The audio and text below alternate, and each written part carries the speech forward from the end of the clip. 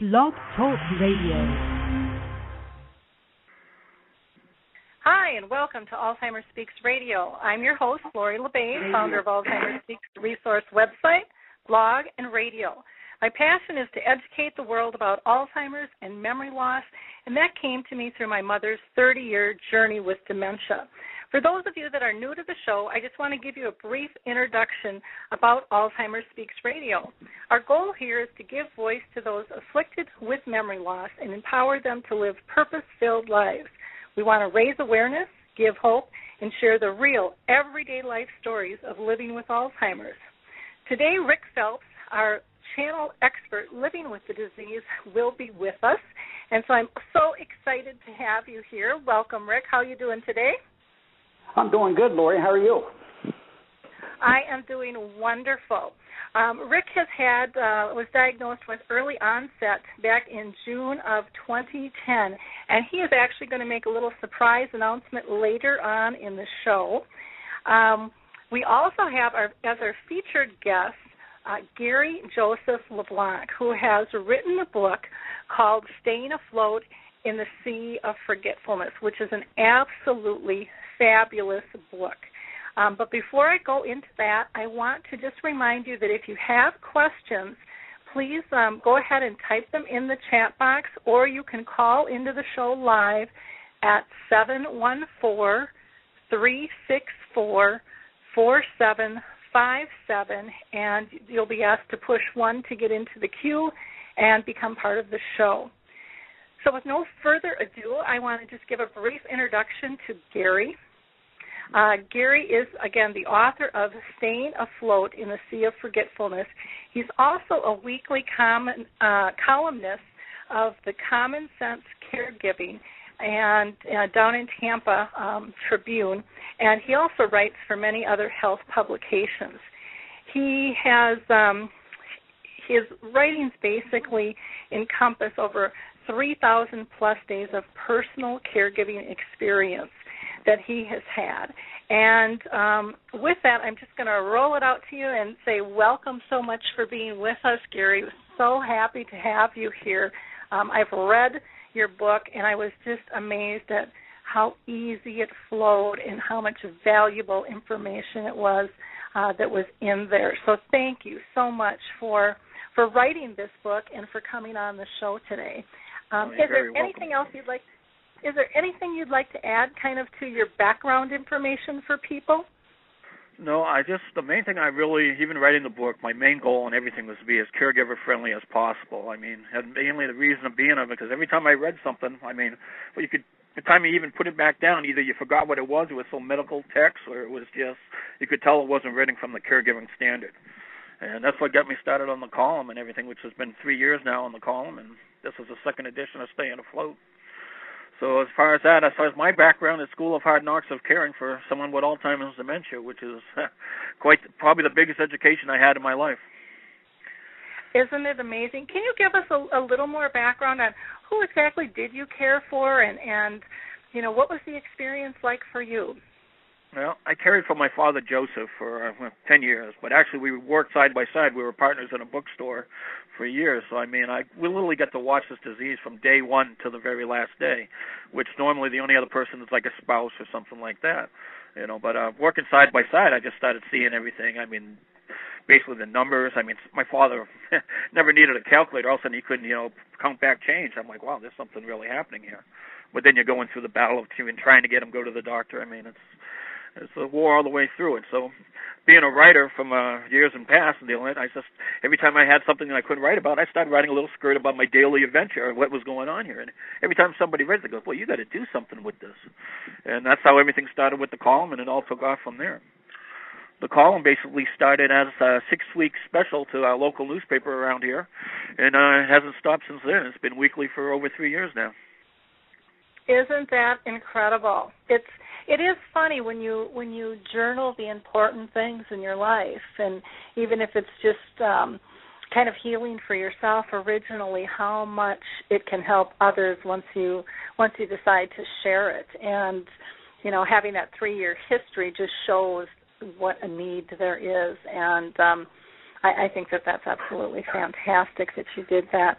Now, with your dad, when did you kind of notice problems coming on with him? Well, it was little things, you know. It was probably about all 12 years all together. He put everything together with it. As far as the diagnosis, he was diagnosed for 8 on the deal on it. But getting everything through on the deal, like to him, he goes, "Oh, who cares if I can't find my pencil?" I'm like, "Dad, we're not worried about the pencil, you know." Like I said, and it was quite the tug of war and trying even to convince him. And at the same time, he had a doctor that was in his 70s at the same time, and I think those two were in cahoots. I mean, you know, we ended up switching doctors and everything got better after that situation. But the first doctor he had, it was, you know, my dad would walk in there and make everything look fine, you know. But you know, we all knew better. I mean, people surrounding him and everything. So the one thing about Alzheimer's, they can really hide their symptoms very well there at first. Well, because it's the social skills.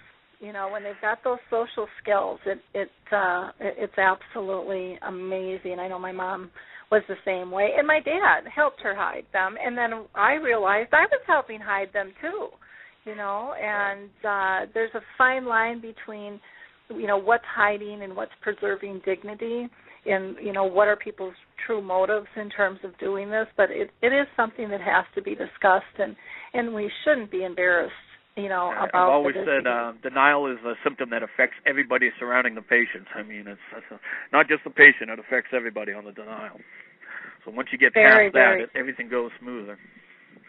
I know I do a lot of speaking events here in the local area, and usually when I start out my speaking events, one of the first things I'll start out doing is I'll ask the crowd, I go, what do you think is the biggest mistake a caregiver makes? And I hear everything. I mean, yelling at the patient, not taking care of your caregiver's health, and everything. And to me, the biggest mistake is not asking for help. If you can ask for help early on and learn to do this, I mean, you're going to solve half the other problems.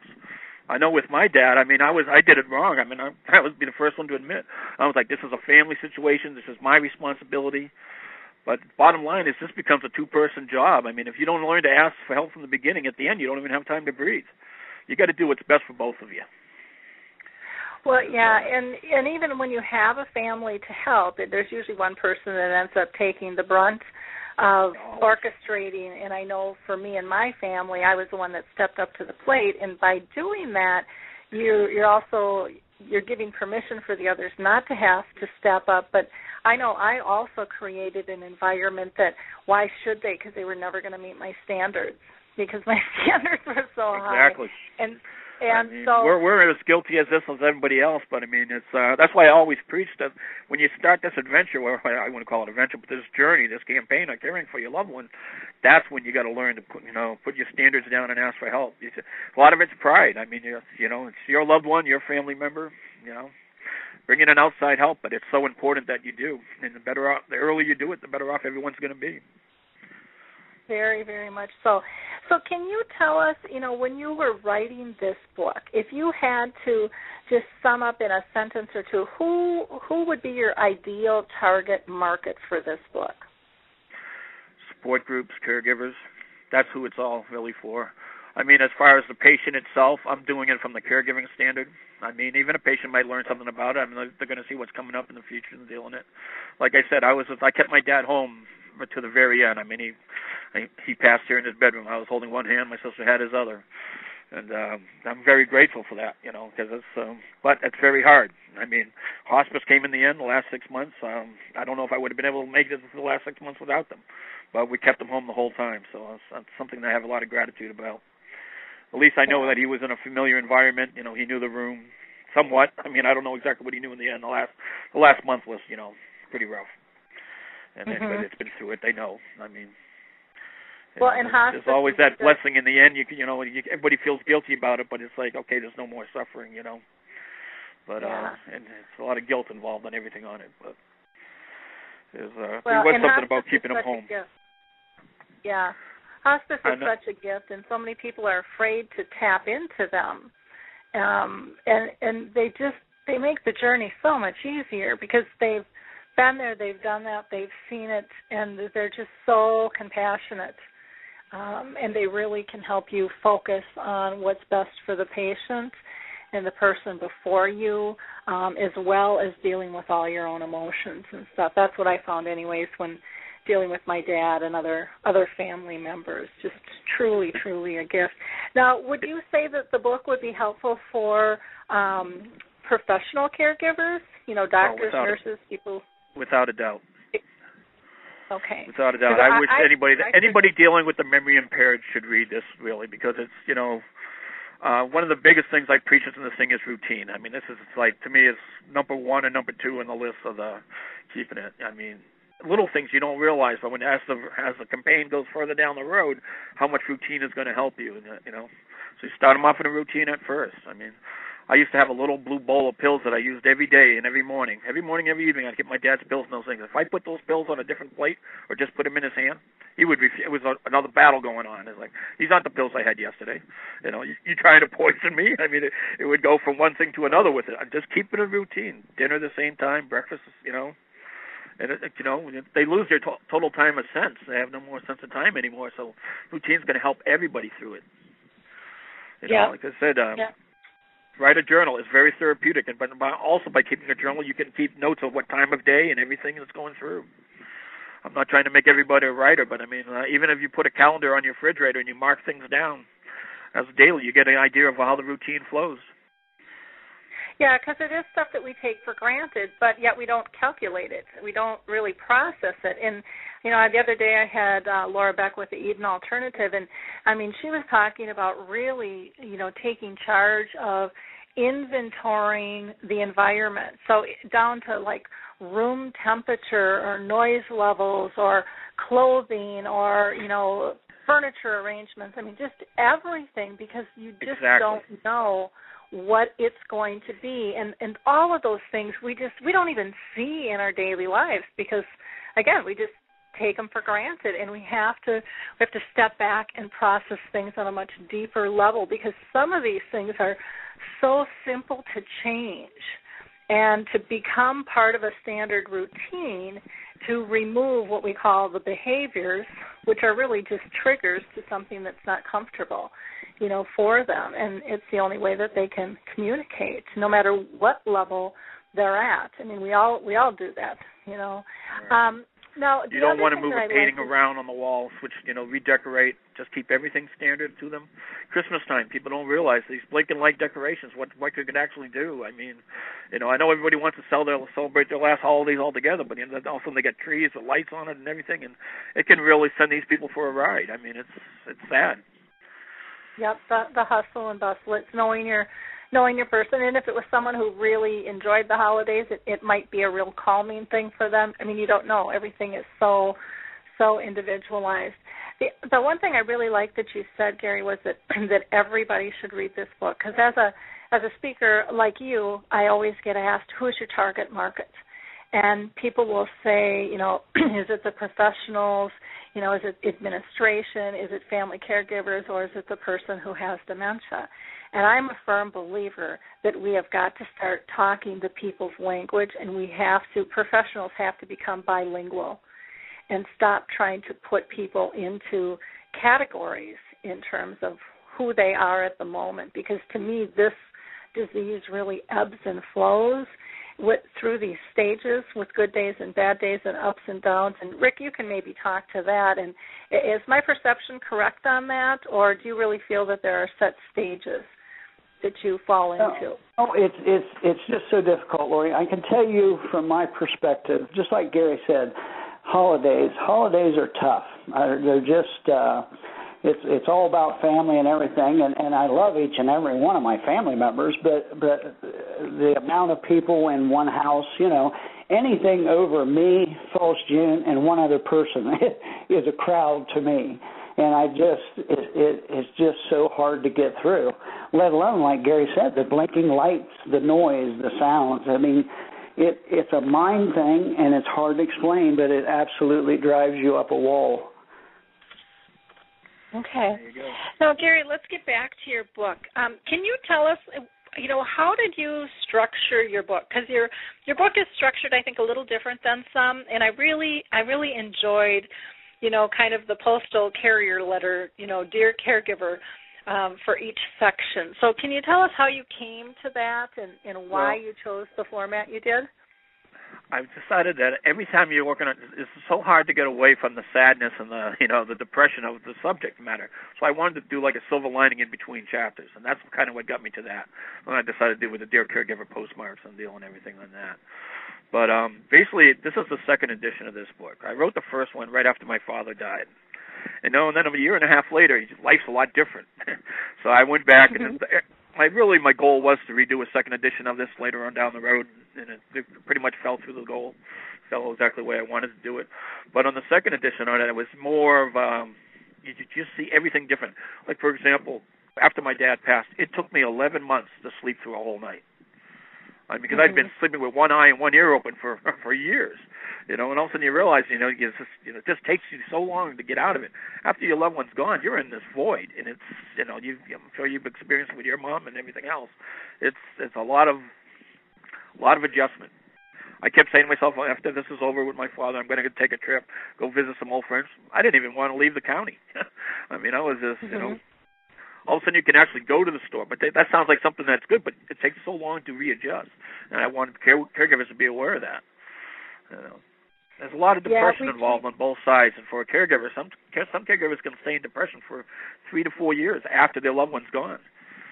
So, yeah, which is, I think, extremely common.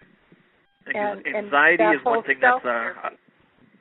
I'm sorry, but one thing I was thinking is anxiety works on both sides, for the patient and the caregiver. So anxiety and depression is something that really needs to be addressed and not be ashamed of. If you're having problems, talk to your doctor. That's what they're there for. Because I can't think of anybody going through this without having some depression involved. It's almost impossible. So, and I think if somebody tells you they're not telling you the truth there. Yeah, it's a normal process. It's to have all these types of feelings. I know after my dad passed, and he had brain cancer, but I was, we were really close, and I was primary caregiver, all of that. I didn't know who I was. I literally lost myself because my identity was a caregiver for both my mom and my dad. And, we don't talk about losing ourselves in this process sometimes, and we don't talk about balance. We don't talk openly as a society as far as self-care. And that's a really, really critical piece. Do you address that in your book at all, Gary? Yes. Yeah, that's in the second edition of it. I really kind of stressed quite a bit into it in the end on it. It's a big adjustment you got to go through on this. So, and I just wanted to make sure that it's common. I want people to think that, geez, what's wrong with me? It's, like I said, doctors are there for a reason. Don't be afraid to talk to them. If you got it and it's in your mind, you think you should talk to your doctor about it. Talk to your doctor about it. Don't go without it. Sometimes support groups to me are the best thing in the world. What amazed me, the first support group I ever went to was the amount of people that were still going and attending these groups, and their loved ones had passed 1-2 years ago. But yet they still attend these meetings every once a month or whatever it is. And that just goes to show how what caregivers, they get so involved in trying to help everybody else. Once a caregiver, always a caregiver. I truly believe that. Well, and you might be looking at, my plant's dying or something, but, you're looking for something to help after you've gone through it for so many years. Yeah, but I think with a support group, one of the biggest things that people underestimate is the power of the friendships that are developed.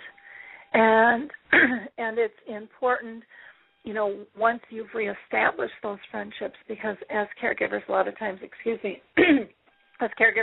times we lose our friendships or we aren't as active as what we once were. That's not something you want to walk away from. It's not a quick fix.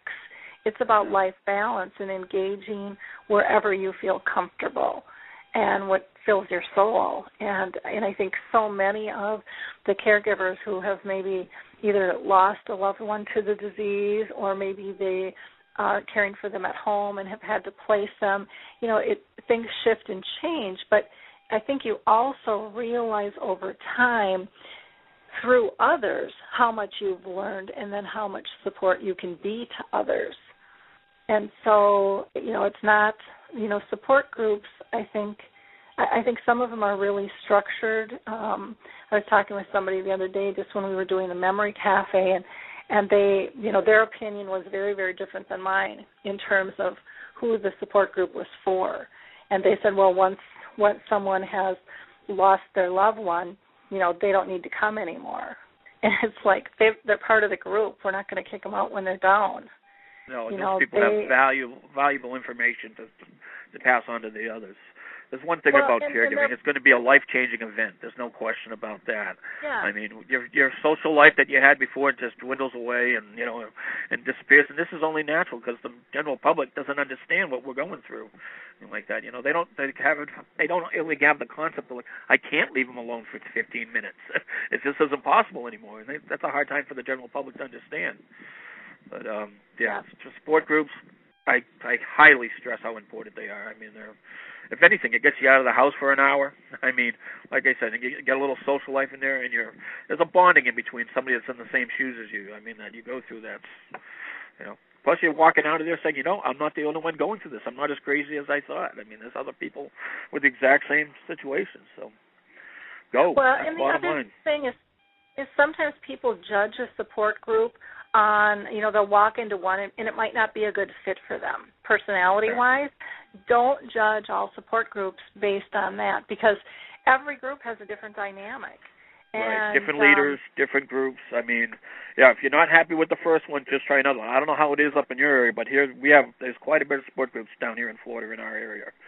I mean, actually, the 17 counties, what they call the Gulf Coast chapter down here, there's only 8 more states with people with Alzheimer's than just these 17 counties. The numbers down here are, a lot of them have retirement and stuff like that, but I mean, the numbers here are extremely high for the people diagnosed with Alzheimer's. Well, and I think, too, a support group doesn't have to be a formal group either. I mean, it can just be getting together with friends that are able to support you and understand and, want to pull you back in and help give you balance. And a lot of them want to understand your journey, but as caregivers, we kind of sometimes shut down and we don't share what's really, truly going on. And I know what I found with my own peers was that when I opened up, they weren't there yet, but a few years later, many of them were, and they've come back and said, do you know how helpful it was to know what was coming ahead just through listening to your journey? And the power of the story is incredible. And again, I think that's what's so great about your book. The other thing I really, really loved about your book, Gary, is it's one of those where you can sit down and read it all at once, or it can be kind of like a chicken soup book where you can just pick a chapter, pick a story, and get something solid out of it. And so depending on what type of reader you are or what type of time, because a lot of times when we're really in the crux of all this, sometimes people just don't have time to sit down and read a book in order. And or they don't even have. I purposely toned down my writing on this because I want it to be, I don't want to say layman's, that term I use like that, but I know how stressful it is as when you're caregiving, as you can't even get off the front page of a newspaper in the morning sometimes. I mean, so between the stress and everything going on and the little time you have. So I wanted to make it as an easy flow. I wanted to make it so you could use it as a reference and you come back on a certain subject. If you're talking about routine, you're talking about redirection, you can just flip back to the chapter. That's why I made sure there was an index in the back. I mean, I want it to be used as a guide and a reference book, not just a lot of the books that are coming out now. I mean, a lot of them are memoirs, and that's great. I mean, everyone's got the story to tell, but this is, to me, I want this as a resource guide, and that was my goal with the book, be used as a resource to help the caregivers. Can you highlight maybe a couple of chapters in here that are your favorites and why? Definitely the routine, without a doubt. Anxiety, what I always say, I like to say is so imagine if everybody goes through this. You walk into a mall, you go out shopping, you're there for a couple hours. You go walking out the back doors to the parking lot, and you can't find your car. The parking lot's full.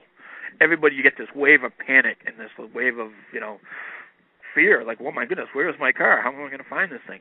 Well, this is somebody with Alzheimer's dementia. This is what they experience all day long. And to me, anxiety is one of the most things important to take care of the deal. They get all the medications out there for the Alzheimer's right now, but to me, concentrate on the anxiety and depression is going to get you that much further on the deal in it. I mean, you got to move yourself into their world and not try to pull them into yours because that's impossible for them anymore. You really got to readapt. You got to readapt your life for them on the deal in it. Redirection, to me, that's another important chapter on the deal on it. I mean, one thing I always want to tell everybody on the deal is that there's something about touch, taste, and smell that you can turn their thoughts around much quicker. For example, you take two washcloths, you get a green one and a blue one. Just hand them both cloths and say, hey, which one of these do you like better? Now they have something actually in their hands. You know, they might fold it. You might get an answer 2 hours. You might never get an answer, but that's not the point. The point is that you're returning them. You can tell once you're carrying them for so long that, okay, you can see they're snowballing. Something's going on. They're starting to pace. They're fidgeting, you know. This is when you got to use the redirection. So I think this chapter is very important, too. But there's something about taste and touch, you know.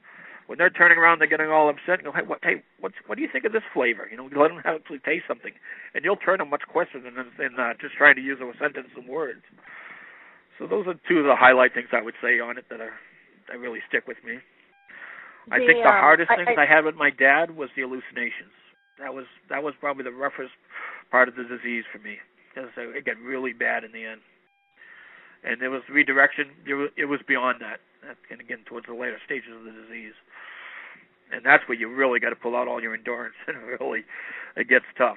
You know, what they think and see, they believe. Don't even try to convince them, because it's too real to them. It's as real as the ground you're standing on. It's, you know. And again, routine. That's where routine will come in. Yeah. Did you go through a lot of medication type things with the hallucinations, and you know? Yeah, he was a little bit. I won't say a lot. But towards the end, yes, eventually he was on, you know, some stuff for the anxiety and all that. But after a couple of years, I mean, it's like, you know, you increase the dosage a little bit here and there. But when it got down to the very end, I'm talking about the last year, it seemed to get to the point where not much really worked. I mean, when it was strong, you know. He was to a stage where every morning he woke up and he thought he was on a train. I mean, literally, he'd be like, you got to let me know when my next stop is. That next stop's got to be mine. I don't want to miss my stop. And it's like, you know. And one day I broke my rules and I said, Dad, we're in the house here. We're not on a train. He literally put his hands on the kitchen table and he goes, listen, I can feel the train moving. You know, like the table was vibrating. It's, you know, it's as real to them as, and why? There's no theory on why he thought he was on a train. I could never figure it out. I mean, his father worked for the railroad. No history that you could. No history. His father did work for the railroad years ago. I mean, I don't have anything to do with it, but there's really no common sense on why or what. I mean, it gets bad. I mean, maybe not with everybody, but we had a bad problem with it. One problem about Alzheimer's is it's so frustrating that like you said, every patient responds differently. Frustrating for the caregivers, frustrating for the doctors. It's, you know, well, what medication works for one doesn't mean it's going to work for the other. I mean, it's very tough. Now, I liked your chapter on backup, designing a backup plan. Why was that one important for you to write about? Because if you don't have a backup plan, you don't have a plan at all. Bottom line is, I guess, you know, for example, I sprained my ankle once while caring for my dad, right? So I'm hopping around with one leg, you know, 30 times in an hour. Hey, what happened to your foot? You know, over and over. I mean, you know, when you get sick, or even if you got a fever and you're trying to do all this all together, it's almost, you know, you got to have somebody to come in and step in your shoes just in case. I mean, legally even. I mean, your power of attorney and all that, and something happens. What if you die? You know, you want the court to come in and appoint a legal guardian that you don't even know? I mean, you've got to have a backup plan. You got to talk to an elder law attorney, get everything set up legally. You got to have a caregiver, a side caregiver that can come in and knows the house and knows the system. You got to almost train these people to step in. So you got to plan. I mean, accidents happen, and they happen quick. You know, that's life. Yeah, they don't give you time to adjust. That's for sure. No, and like I said, they happen in microseconds, and let me tell you, they never go well. I mean, so you got a plan.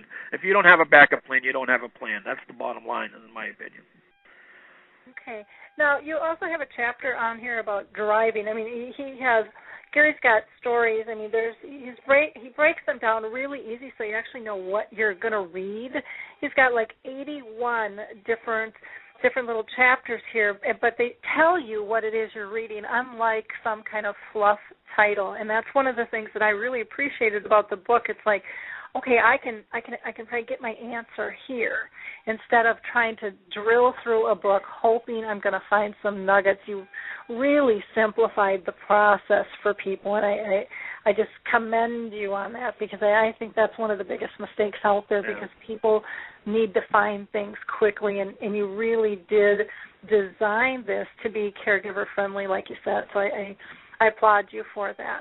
But can you give us on the driving? Was that something you personally went through with your dad?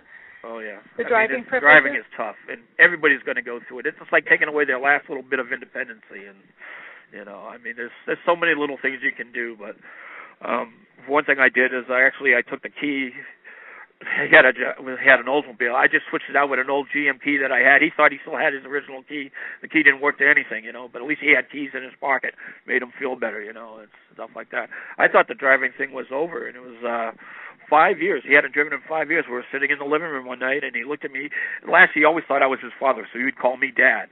And he looked at me and he goes, "Dad, isn't there a senator or a governor you can call to get my license back?" And I'm like, where did this come from? We haven't talked about driving in years, man, but all of a sudden it popped back up. I went about it the hard way. I told him that the doctor took his license away, called up the state. Well, I went through about a year of him cursing that doctor, going, and everything else. But now there's different laws. You can call up your motor vehicle department. You can fill up an anonymous form. They call it a medical driving report. And they send him an appointment in the mail, and he has to take an on-road driving test. It's one way to do it without putting you in and causing a lot of headaches for everybody. But driving's tough. That's when you see the silver alerts, I don't know if you have them when you're state, but these are people that are driving their car when they should be. The only problem with the silver alerts is some people are walking. But you really have to. Someone's going to get killed. Bottom line, you got to get them off the road when it's to that point. But it's not going to go easy. I don't know anybody that told me that it went smooth when they took away their license, their driving privileges. But it's not only them you got to worry about. My mom I was lucky with because it scared her, so she just really stopped driving. And so we really didn't even try to take away her keys or anything. She just didn't. It just scared her. She got lost a couple of times and had panic attacks because she didn't know where the heck she was or how she was going to get home. And that was enough for her to say, I can't do this. With my dad, who didn't have dementia but had brain cancer, it just got to the point where he physically didn't have the reactions that he used to have. And so, that was bad. And they ended up getting in a really bad accident, and we'll never know whose fault it truly was, because up until then we didn't think that there were issues. But after the accident, he physically couldn't, handle the car. But he didn't want to give up the keys either, so we let him have the clicker, and then we put another key on the clicker. And he never tried to drive, but, I would always drive their car, so there was the familiarity for them. But half the time we'd, pull out of the garage, and the trunk would be open because he'd be click, click, click, click, click. Right. And I'd have to get out and shut it. I've heard other people where they've pulled the batteries letting them have out, their keys. Letting them keep their keys in their pockets and all that, or it's just something that's, it helps them a little bit. So just don't have the right keys on there, It's tough. And again, you were fortunate with your situation with your mom and all that. My dad he'd get to the point where he wasn't even a good passenger in the car. We'd be driving back, and he'd get upset. You don't know where you're going the wrong way. And he's literally opening the door while I'm driving. And I was at the point where I was going to take the inside door handle off and, to do it. It's not only driving anymore. It's just, a lot of people think they're fine, they're having a good day, but the little bottom line is they could pull up and get 2 miles down the road and hit a stop sign, and all of a sudden they get overwhelmed with confusion. So, it only takes a mile down the road sometimes, not even, before it starts. Can you share with us, you've got a chapter in here on body language, communication skills, the 5 W's in speech therapy is what you've got. Can you share a little bit about that chapter with us? The body language is something that's going to come in time with every caregiver. After you're with somebody 24/7 and you're watching their moves every day, you start noticing their facial expressions and everything else. Even from, when incontinence, you can see when they got to use the bathroom, or you just see different parts of the day and everything else. But, you have to, communication gets tough. I always believe that as a caregiver, you got to be part speech therapy too. You have to keep them talking on the deal. When they get down to 1-2 word sentences, I hate to say it, but everything snowballs really quick from there. And the deal in it. Little things that work. But as far as to the 5 W's, who, when, where, which, why, whatever they all are at this point, you got to be careful in how you ask them a question. Let's just say you want them to go in the bathroom, shower, brush your teeth, and all that. You put all that in one sentence. You say, hey, come on, Dad, let's go in the bathroom. We're going to wash, shave, and brush your teeth. You just said 3 things in one sentence, and they're lucky if they remember one. So you just got to keep going on it. But as far as actually feeling them, that just takes experience and all that. You're all going to get it. All caregivers are going to learn. I mean, it just becomes part of the caregiving process. You know, I mean, with your mom and all that, you just see one certain look on her face, and you know there's something wrong. So that's what I'm basically trying to stress on this thing. You got to feel off their emotions, and they feel off of your emotions. If you're having a bad day and you're all frustrated, don't think that's going to wear off on them. I mean, they know. So it's hard. Everything's hard about it, but you got to keep calm. You got to keep yourself. Go outside and kick some dirt. That's what I always said. Who cares what the neighbors think? When you go out there and you don't show your frustrations in front of them. Go outside and take a little walk around the house and come back in for 1 second. Everybody needs a breather. That's good advice. Now, you have a chapter here on Closet of Simplicity. Can you explain a little bit about that? I'm just going to kind of pick out some of these things because your book is just loaded with such great information. This goes back to routine also. I mean, I think the morning is one of the most vital parts of their day. If they're getting up in the morning and they're frustrated right from the time they're getting out of bed, how's the rest of their day going to go? And yours, I mean, as far as that goes. Mm-hmm. So with my dad, I mean, he was like, get to the point where he couldn't tie his shoes anymore. We had all these problems going on. So you know what? After 30 minutes of trying to tie his shoe, and you're wondering why it just went flying across the room, you can figure this stuff out. I mean, some go to Velcro strap shoes.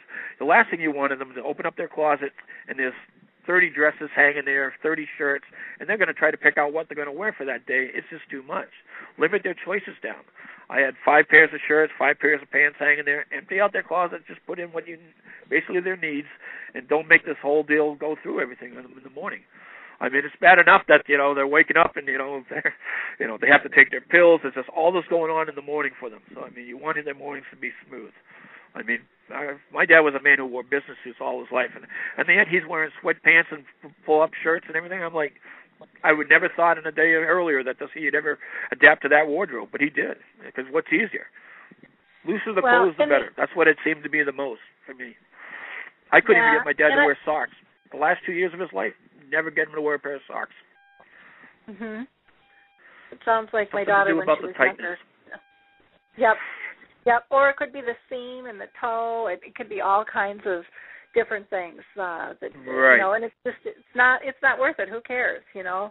The other thing I think that's really helpful with closets is having season appropriate clothes, so that they don't have to figure out and you don't have that down in Florida, but in Minnesota we could have our summer wardrobe or spring or fall or winter, but have clothes that are season appropriate. So that takes that out of the realm in terms of choice for them, and again, just simplifies things.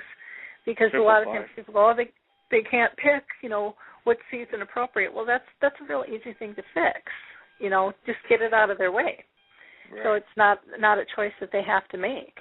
And it makes everybody's life a little bit easier there. Everybody's different. Some people you can set up their clothes that night before for them the next morning. Some people don't like that. I mean, you're going to deal with different personalities and everything. My dad would lay his pants across the bed at night. He was a habit that he always had.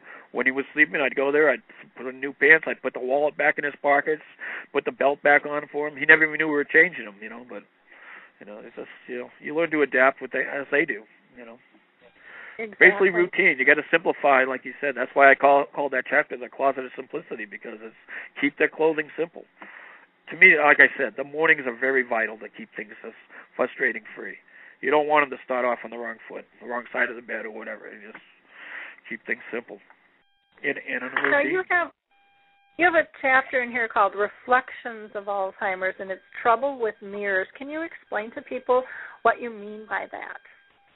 I got to the point where I couldn't figure out what was going on with my dad there for a while. And every time he wanted to go into the bathroom to urinate, call me in and he goes, Gary, come here. And I thought he was afraid of falling, losing his balance. So I always kept my hand on his back while he was peeing, basically. I could have put an X on the floor where he wanted. Well, this went through to the point where I realized there was a full-length mirror right behind me. He didn't like that stranger standing behind him watching him go to the bathroom. Then I realized that he wouldn't shave in the bathroom anymore. He only wanted to shave at the kitchen sink. And he was looking at the kitchen window like using it as a mirror. Well, my mirrors aren't that, my windows aren't that clean, but I mean, it just gets to the point. I started putting two to two together. He just didn't like looking at these people. He was afraid of who was the person, a stranger in their house. So I ended up covering the mirrors, removing them. Get to the point where I had him at the kitchen table, and I just left one little round cosmetic mirror for him to shave when he needed it, stuff like that. And then, of course, it got to the point where I had to shave him. But a lot of people, they get up. My dad would be at night, he'd go to bed, and he's like, Dad, he goes, what, do I have school in the morning? So he's thinking in his mind, he's back in some time of his childhood, and he'd wake up in the morning, now there's an 85-year-old man standing in the mirror. I mean, that's, like I said, you want to keep their morning smooth, So, I mean, mirrors can be different. Some people actually become friends with the people in the mirror. I mean, everyone's different, but mirrors can cause a big problem. It took me a little while to figure out what was going on, but sure enough, man, that's what it was. He didn't like that guy in the bathroom. So it's something to think about. I mean, sometimes, like I said, everyone responds differently, but it could be causing a problem. You also have a chapter on hoarding called "What Happened to It?" And I know my mom was a hoarder. I mean, every time she would go to the dining room, I mean, she was taking the butter packets and the jelly packets and the sugar packets I mean, it was amazing what you would find in her purse. Right. And, you go out to a restaurant and it's like, no, the salt and pepper really has to stay here. We can't take that with us. And but it was, I don't know where that came from, but it was like it's there, so it's there for the taking type thing. It can be harmless in a way, depending on what they're taking, but all of a sudden they start taking important pieces of paper or something like that. I mean, it's I hate to say it, but you almost have to have a lockdown drawer in the house or some place to keep things where, me and my father being in the book business, if you had a book and it disappeared for a minute, I guarantee you it became part of his collection. It was just, but that was his thing on not dealing it. But the same thing. And then of course, they're accusing you of stealing everything. I mean, it's common, and that's a tough one because you're working so hard, you're trying to do everything for them, and now that they're actually calling you a thief, it gets a little personal. But you got to just keep telling yourself it's the disease, Yeah, it's not meant as a personal attack. Right. I have to just make a comment. There was someone who had called in earlier, but they didn't raise their hand, so I didn't grab the call. I thought they were just kind of listening and not ready, and I see that they dropped away. So if you are listening out there and you want to ask a question, call into 714-364-4757, and then you have to push 1 to raise your hand, and then I'll know that you actually want to join our conversation, okay? Sounds good. Let's look at what else, because you just have so many cool things. Now you have one on role-playing, adapting to character. What do you mean by that? You got to play the role sometimes. If they don't, it gets to a point where you might have 5 names in one day. I mean, don't say, hey, listen, Mom, it's me. Why don't you recognize me? Just go to whoever you are. If your son, your name's Susan, you're Susan for that hour. I mean, just go with it. I mean, it gets pretty bad on a lot of things. My father was the oldest of 17 kids, a large family. I mean, and he always would ask for his brother Alfie, who was the second oldest. Well, Alfie had died right after World War II. He made it through the war, but he died shortly after that. So if you even mentioned to him that Alfie's been gone for 50, 60 years, he'd be like, he would get so upset. He'd be like, what kind of family are you? You didn't even tell me about the funeral? So just go with the role, play with the role. I was just like, no, Alfie just left. He said something about to be back in the morning. He said, oh, okay. I mean, don't just, therapeutic lies. Rick calls them fiblets. I mean, don't feel bad about not telling the truth to him because you got to do what's better for both of you. I mean, that's the bottom line. I had one woman get very upset at me because I told her, just go with a lie. She goes, you're telling me to lie to my husband? I'm like, yes. Therapeutically lies, little white lies, Playing the role, I mean, like I said, my dad thought I was his father the whole time. I used that to my advantage. I mean, he'd be like, Dad, do I got to take these pills? And I was like, oh, yes, and don't make me get your mother involved. But see, that worked. I mean, I used it all the way to the end. I mean, Yeah, it is interesting. I know I spoke to a group and I said, my mom to this day doesn't know that my brother's divorced or that I'm divorced. And somebody asked me afterwards, why didn't you tell them that you're divorced? And I said, because it'll ruin her day. She loved my husband. My husband was a great guy, still is. And, we're good friends, but she would not, I couldn't explain to her what happened, or it would just be that word divorce, and I know she would grab a hold of it, and it would just be so upsetting to her. Now, we've got a caller on the line, so I'm going to pull them in here. So just a second, Gary, and we'll see what happens here. Hello? Hi. Is this the caller? Yes. This is Sandy from Pennsylvania. Hi, Sandy from Pennsylvania. Do you have a question or a comment for us? Yes. I'm wondering if you experienced any loss of friendships due to your experience taking care of your father. All the time on it. Lost many friends on the deal on it. But I got to tell you something. That's nothing to worry about, because as you go through, like I said, it's going to be a life-changing thing. But in the end, when it's all over, some of them might come back. The true friends will come back to you and on the deal on it. But yeah, your social life, it dwindles and dwindles down, and it's common. It's nothing you're doing. I mean, so don't take it personally. But I mean, everybody experiences it. Your friends call you up and say, hey, how about going to a movie, and you deny it, and you say, I just can't, and then eventually they just stop calling, and that's what happens. But yes, I did. I lost a lot of friendship throughout the deal, but I made a lot of good new ones. More new ones than I lost. I would like to add to that, though. I think we have to be careful, because it is. I would disagree a little bit with what Gary's saying. I think part of it is our choice in terms of losing friendships, because if they're calling all the time and we're constantly saying no, then they don't know what else to do for us. And so we have to either give them a different alternative of things that we can do together that allows you to still care for your person, or you need to decide, you know what, I need a break, and it's perfectly okay for me to take a break and be able to find someone to give you respite so that you can go with your friends. I made that mistake myself, where it was like, nope, I'm too busy. I can't do it. And I was lucky. My girlfriends didn't give up on me. And then I finally was, said, okay, to get you off my back, after like 3 months of them asking me, I said, I can meet for coffee for 15 minutes. That's all I can do. And then I melted when I got there, because I didn't realize how much I missed them and how much they filled my soul. And so then after that session, of meeting, and it was like a therapy session, I ended up staying for 2 hours, because I realized how much I needed it, and I worked in every 2 hours that I need this in order to do what I'm doing. I can't keep giving and depleting myself. And so some of that, I think we have to take some of the responsibility of self-care, and I think that that's something as a society that we don't do. And I don't know what your particular situation is. Is there a way for you to be able to break away from who you're caring for? I was a caregiver. I'm now an advocate. I'm a member of Memory People that Rick started. And my situation with my mother, I had a friend in particular who wanted me to go out of state, and I was very reluctant to do anything like that, and therefore lost the friendship. Anytime I was away from my mother, I had the cell phone in my hand, and it was set on vibrate or to ring, because I wanted to be there for her. She was my top priority.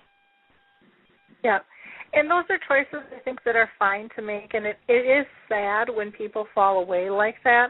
Have you tried to reconnect with that person? No, I have not. Okay, because that's something that you might do, and you may find by reaching out that, it's not a relationship that you care to have anymore, that it served its purpose, or it might, like Gary said, it might reignite.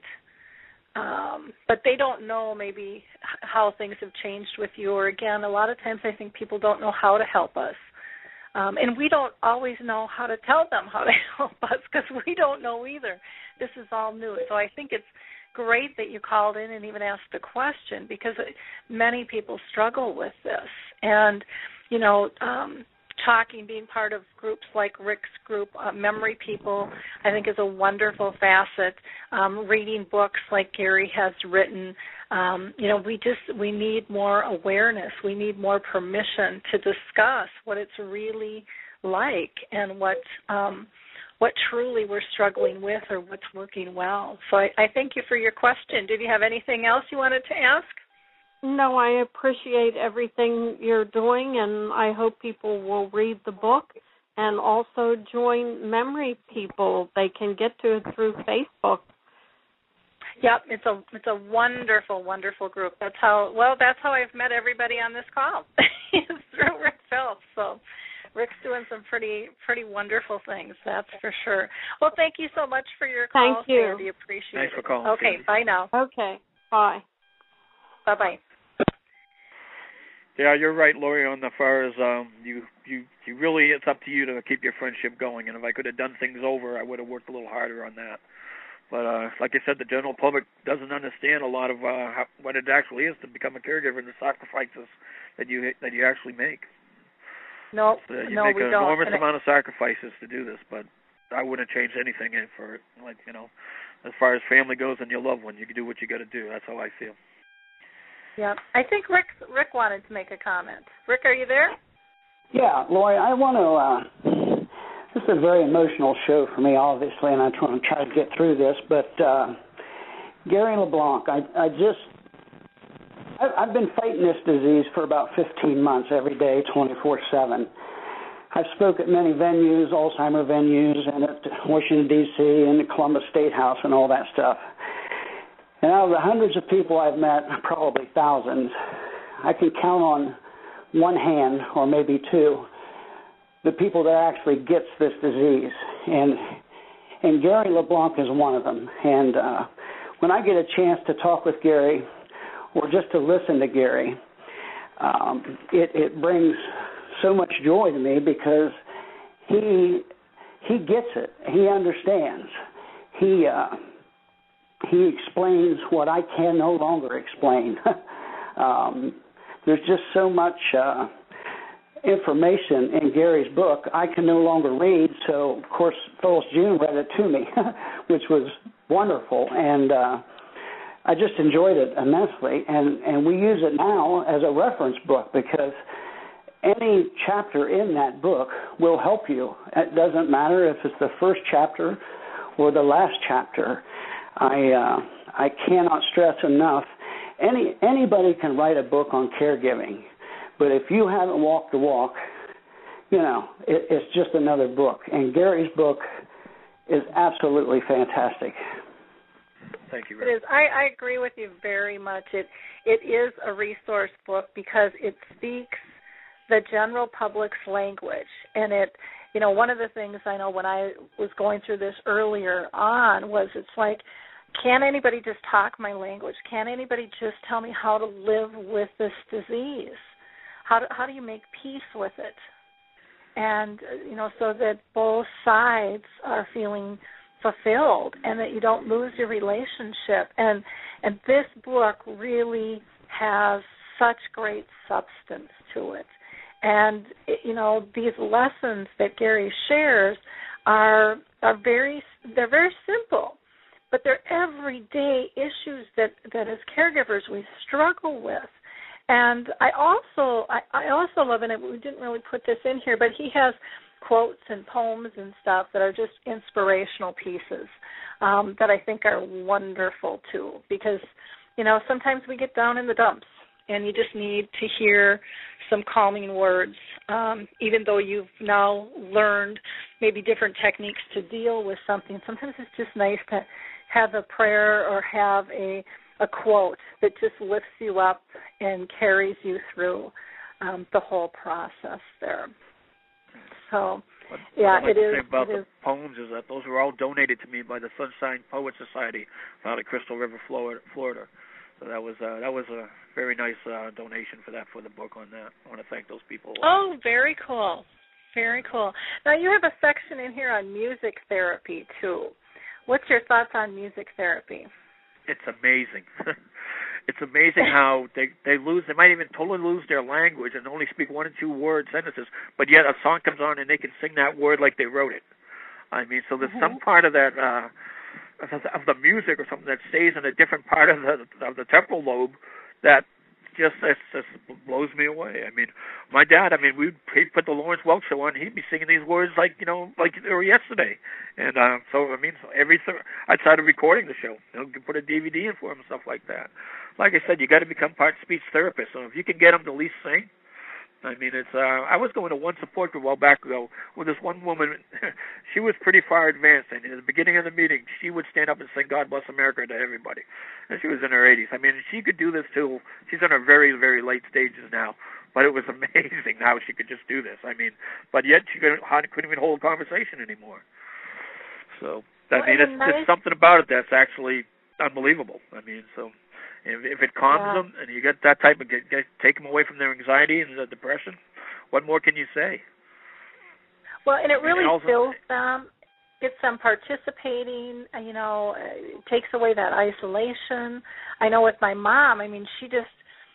You can just see it in her eyes. You can see it in her body language, her smile, she's just so happy.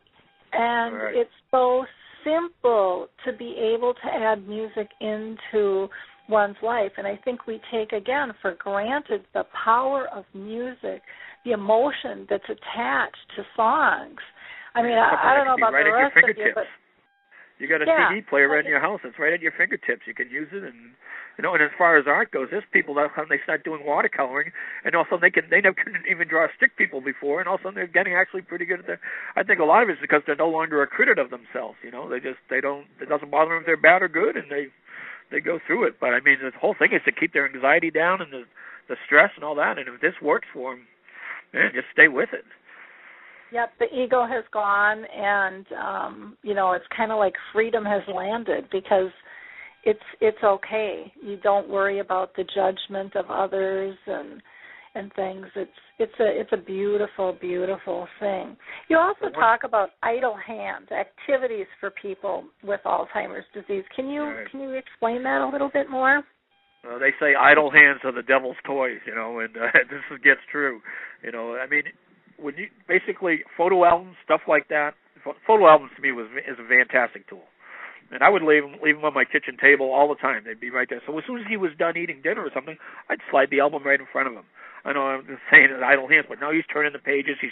Every day he'd be pointing at a picture of me, and one day, the next day, he'd have a totally different story on the same picture. But it doesn't matter, anything. If they're into, my dad played solitaire. That was his big thing for hours and hours and hours.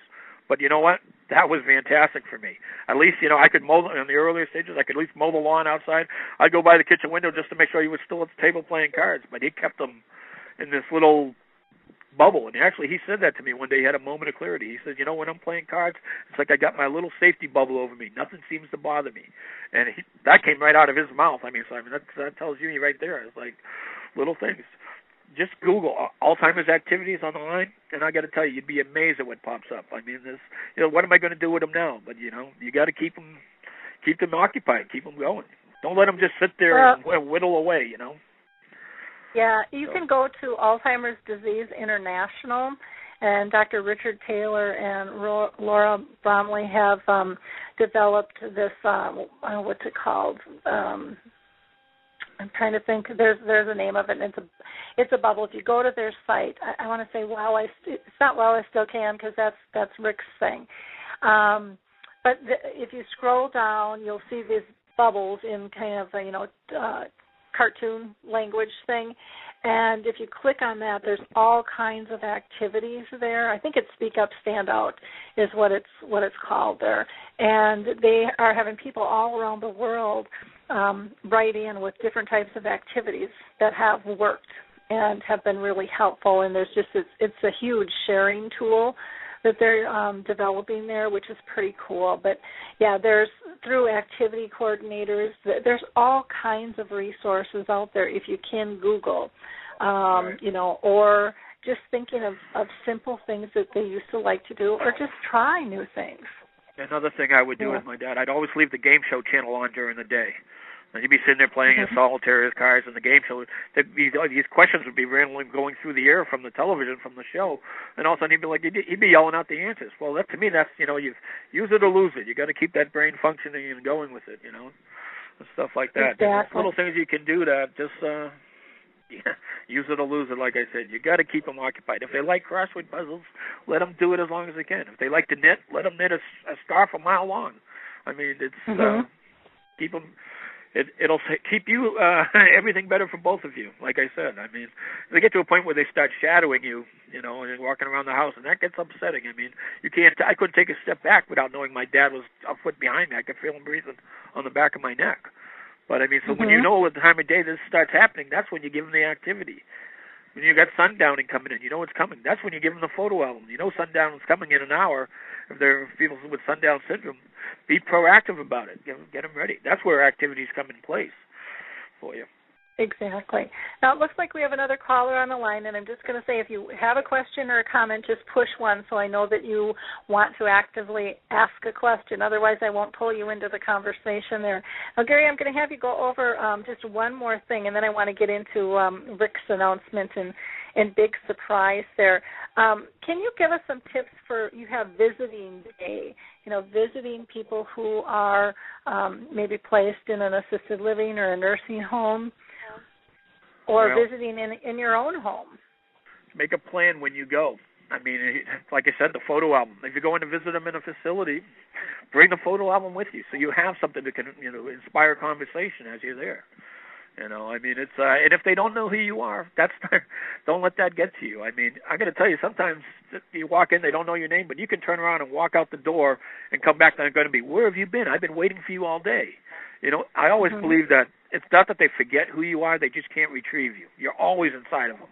So don't ever think that you're gone. And that's what happens to a lot of people once they get placed, is that people start thinking, it doesn't matter if I go anymore. They don't know who I am. They don't even know if I'm there. Well, that's not true. I mean, exactly. Human nature, it needs to be touched and holded and rubbed on the back and patted on the back and just go. It doesn't matter if they don't know you're doing your job.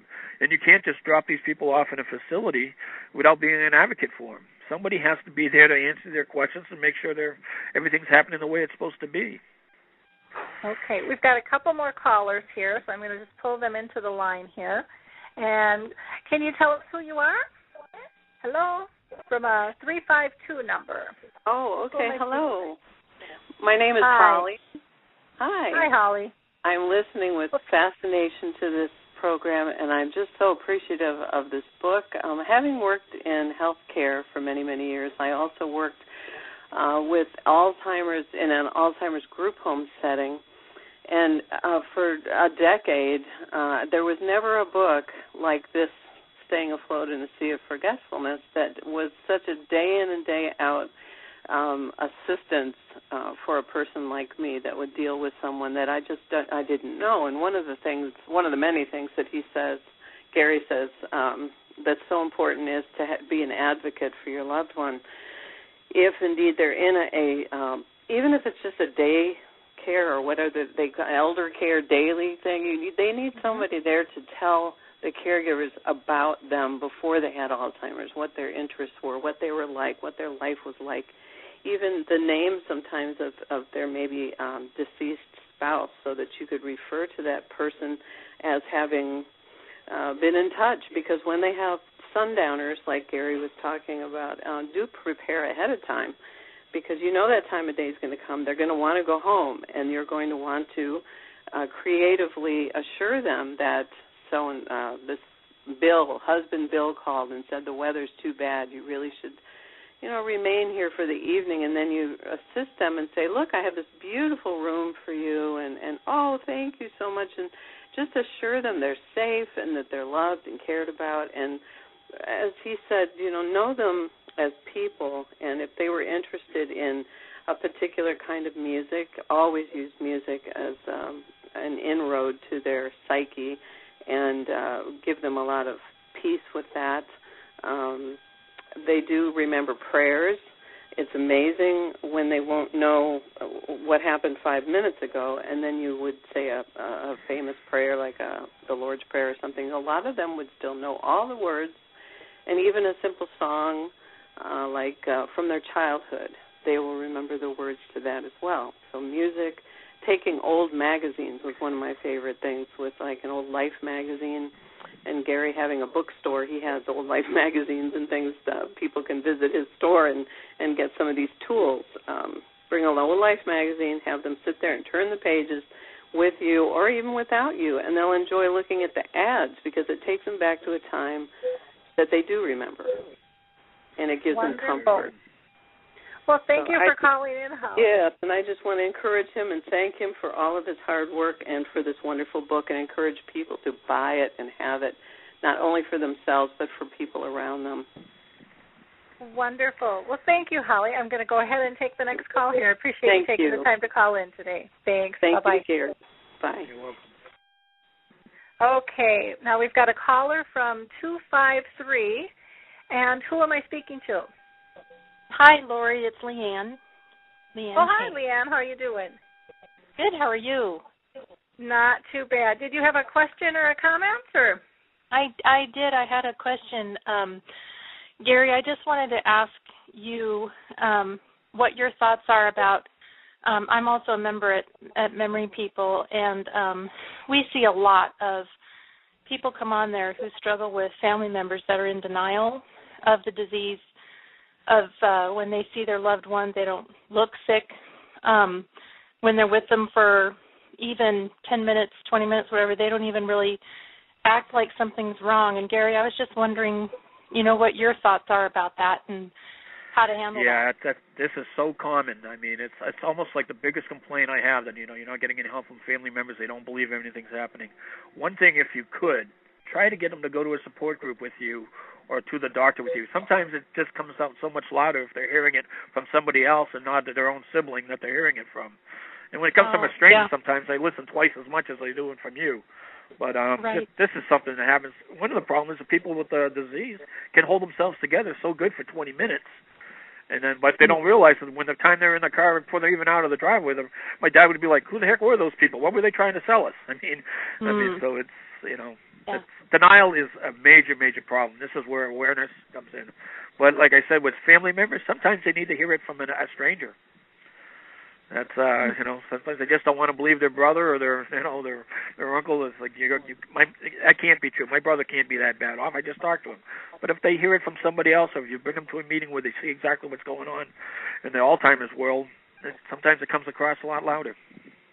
Well, and again, I think people don't, this. Or let me just finish this: have them sit with them for 24 hours. Yep. That usually changes their mind pretty quick.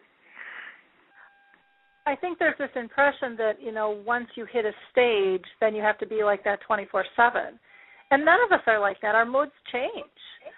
Throughout the day, we can be in a good mood and a bad mood. We can be in a talkative one. We can be in a recluse one. And that doesn't change when you get the disease. You still have... And right now, with the early onset, more and more people are coming down with the early onset, and they just can't believe that how can he have Alzheimer's? He's in his 50s. Well, I got to tell you, this early onset is becoming more and more common. It's getting scary. Well, and with the early diagnosis, we're going to see much more of it because they're looking for it now, where before they weren't. And it's so much harder for people to accept it. Exactly. I was just saying it's so much harder, for family members or loved ones, anybody, to accept it because they can still talk to you and they look perfectly healthy, and it's hard to understand and accept it. Yeah, and Alzheimer's is still stuck in everybody's mind that it's an old-timers disease, and this is the farthest thing from the truth. Yeah. Well, and that's why it's good we're talking today and trying to, change that myth about the disease and change the stigmas and stuff that are attached to it because, we just don't know who's going to get it next. It could happen to any of us. It really boils down to we need more awareness about all of it. Exactly. It is coming. You hear more and more about the disease. The awareness is getting better, but it's got a long ways to go. Exactly. Yeah. Thanks, Gary. Well, thank you for calling in, Leanne. And I think what we're going to do is let Rick tell us about his big surprise here. Rick, you still with us? Oh, yeah, I'm still here. I don't know how much of a surprise it's going to be. People kind of piece things together, and I'm hard-pressed to keep a secret, but... excuse me, everybody knows or should know by now that in the process of writing a book. And I've talked to probably 4 different writers in the past. And when you do that, you sort of have to interview people because, you know, it's going to be a book of my life story, the struggles with this disease, the daily things I go through, what Phyllis Jean goes through and things like that, how I was diagnosed and all that stuff. Well, it's just got to be the right person. And I met a lot of people on Memory People, and Gary LeBlanc was one of them. And just by listening to him the last hour, if anybody can't tell, he's going to be my writer because I couldn't have a better guy do this. He has walked the walk. He knows everything there is to know about caregiving. We just meld together, and this is going to be there. Just like I said, there's been many books wrote about Alzheimer's, but I don't know very many that's been wrote about the patient, from the patient, and especially being wrote from a caregiver. So this is a big thing, and I know it's gonna bring a lot of awareness, and that's what it's all about. And I just can't be happier to let people know that me and Gary's going to be working together on this feverishly, and we're going to get her done. Yeah, so, I'm Rick, going to start it in about 3 weeks. I'm going to start on Rick's project, and I'm looking forward to it. It's going to be a good project, I believe. Wonderful. Now, is this going to be, Rick, is this going to be just your story, or is it going to be, is Phyllis June's voice going to be in the book as well, your wife? Well, I believe I can't really tell the story without her being in it, you know, because it's a family thing. We're going to start with the diagnosis, and maybe a few months before that, things leading up to it, you know, how you notice things are going on. I'm going to mention early detection is very important. But it's going to be from the patient's point of view, you know, how I look at things, how people treat me now, and how I have to go about my daily routine, and just things that people may not be able to express that have this disease. And that's why we're going to title it While I Still Can, because that's exactly why I want to do this, while I still can. And I think it's going to be a good collaboration between us two, and I'm just looking forward to working with Gary, and he's very patient. Thank God he's a caregiver, because he knows exactly what I'm going through, and he tells me all the time, just relax, Rick, we'll get it, we'll take our time, and we'll get through this. So he knows exactly what he's talking about. Wonderful. Yeah, I'm very excited about it, because it's going to be on the early onset Alzheimer's, and that's something that really needs to have awareness brought to it. So that's one thing I'm very happy about doing this project. Have you guys kind of figured out your format for the book? Is it going to be, and again, if you don't want to talk about this stuff or give away what you're doing, I can appreciate that as well. But is it going to be a book kind of like, you know, Staying Afloat in the Sea of Forgetfulness, where you can read a chapter, you know, or you can sit down and read the whole thing and use it as a resource book? Or is that something you'll have to decide once you kind of get into the project more? My feelings on it is try to keep it in the same tone as, you know, as far as you know, caregiver friendly or patient friendly in this matter. I'm doing it, but it won't be as much as a resource book. Let's chapter on it. It's going to be a story through it, and then maybe towards the end we'll do more of a resource to it on it. We're still working on it. Like I said, everything's up on the air on it still. We're really going to dig into it here within the next month. So we're looking at it sometime early next year. It should be released. Okay, and so with the book, is it going to be, and again, I don't know if you've determined this, because a lot of times you can't till you've kind of pulled it all together, but is it going to be for caregivers, or is it going to be for people who maybe have gotten early diagnosis, professionals, or all of the above? I believe we're looking to do both. All of the above. Okay. How about you, Rick? All the above, and then everybody included, because you don't have to be a patient or a caregiver to know about this disease. That's the problem with this disease, is the ignorance of it. I'm not calling people ignorant. I'm just saying there's a lot of people, and I'd say about 80% of the people that I know of that are ignorant of the Alzheimer's disease, and we're going to tackle that and explain what a patient goes through a caregiver's eyes. You know, it's going to be different. It's going to be different, but it's going to be it's going to be an easy read. It's not going to be a long book, because, like Gary said, you know, people don't have time to sit down and read a novel if you're dealing with this, you know. So it's going to be a good. I can't wait to get going on it. Yeah, I think it's going to help a lot of people. Yeah, I'm really excited about it. I know, with your videos have helped so many people, and Memory People has just been so amazing what you've done, with the Facebook book there. And maybe, Rick, if you can just tell, because we may have people listening who don't really know about Memory People, can you tell them how Memory People started, what it is, and how can they join? Sure. Memory People started back last year. I believe it was Thanksgiving Day, if I'm not mistaken. I've been on several sites, message boards, that deals with Alzheimer's, and I was just having trouble getting answers to my questions because you would ask a question, it might be 3 hours or 3 days before you get a response. So I thought, well, there's millions of people in the Facebook. That's what needs to be done. So I sat down and I started up a site, a closed site, meaning you have to join to be in this site. Anything that's posted on Memory People can only be seen by members. That's very important because what we discuss there is very private and very personal. So it's a closed site, and all you have to do, if you belong to Facebook, just type in Memory People in your search engine, and it'll take you right to our site, and click on a little icon there that says Ask to Join, and we turn down no one. We have patients, caregivers, advocates, family members, just anybody that's interested in this walk that we're doing together.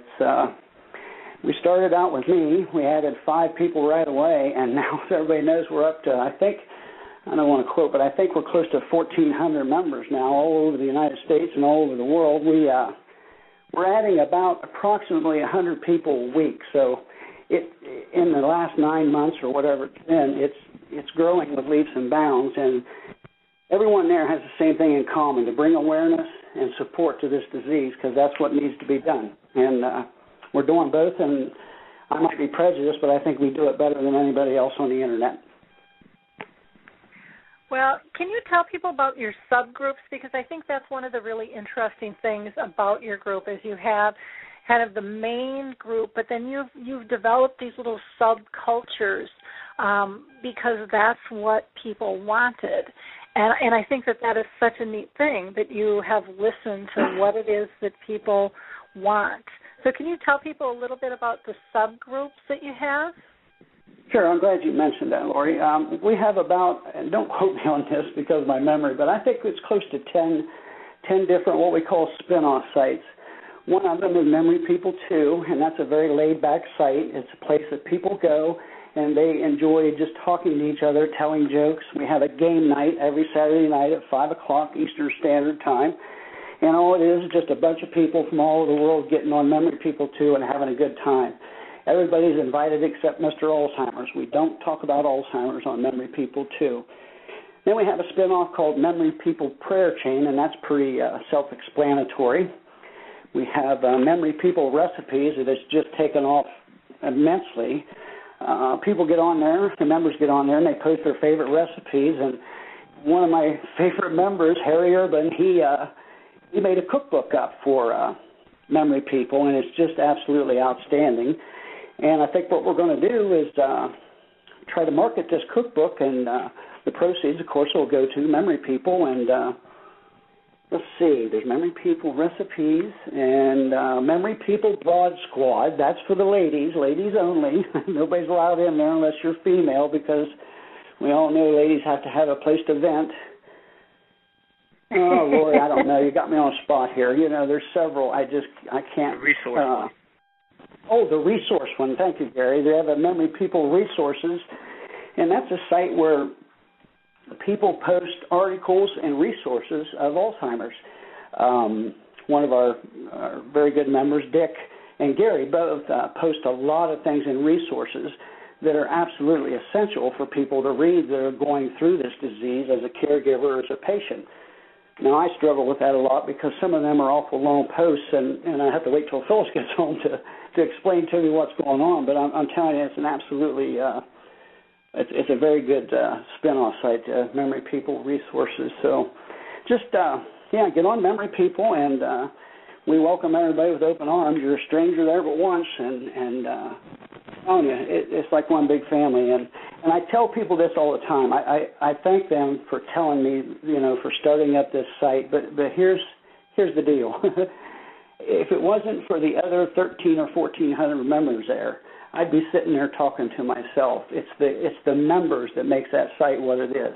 It's not about Rick Phelps. Memory People is bigger than one person or one idea.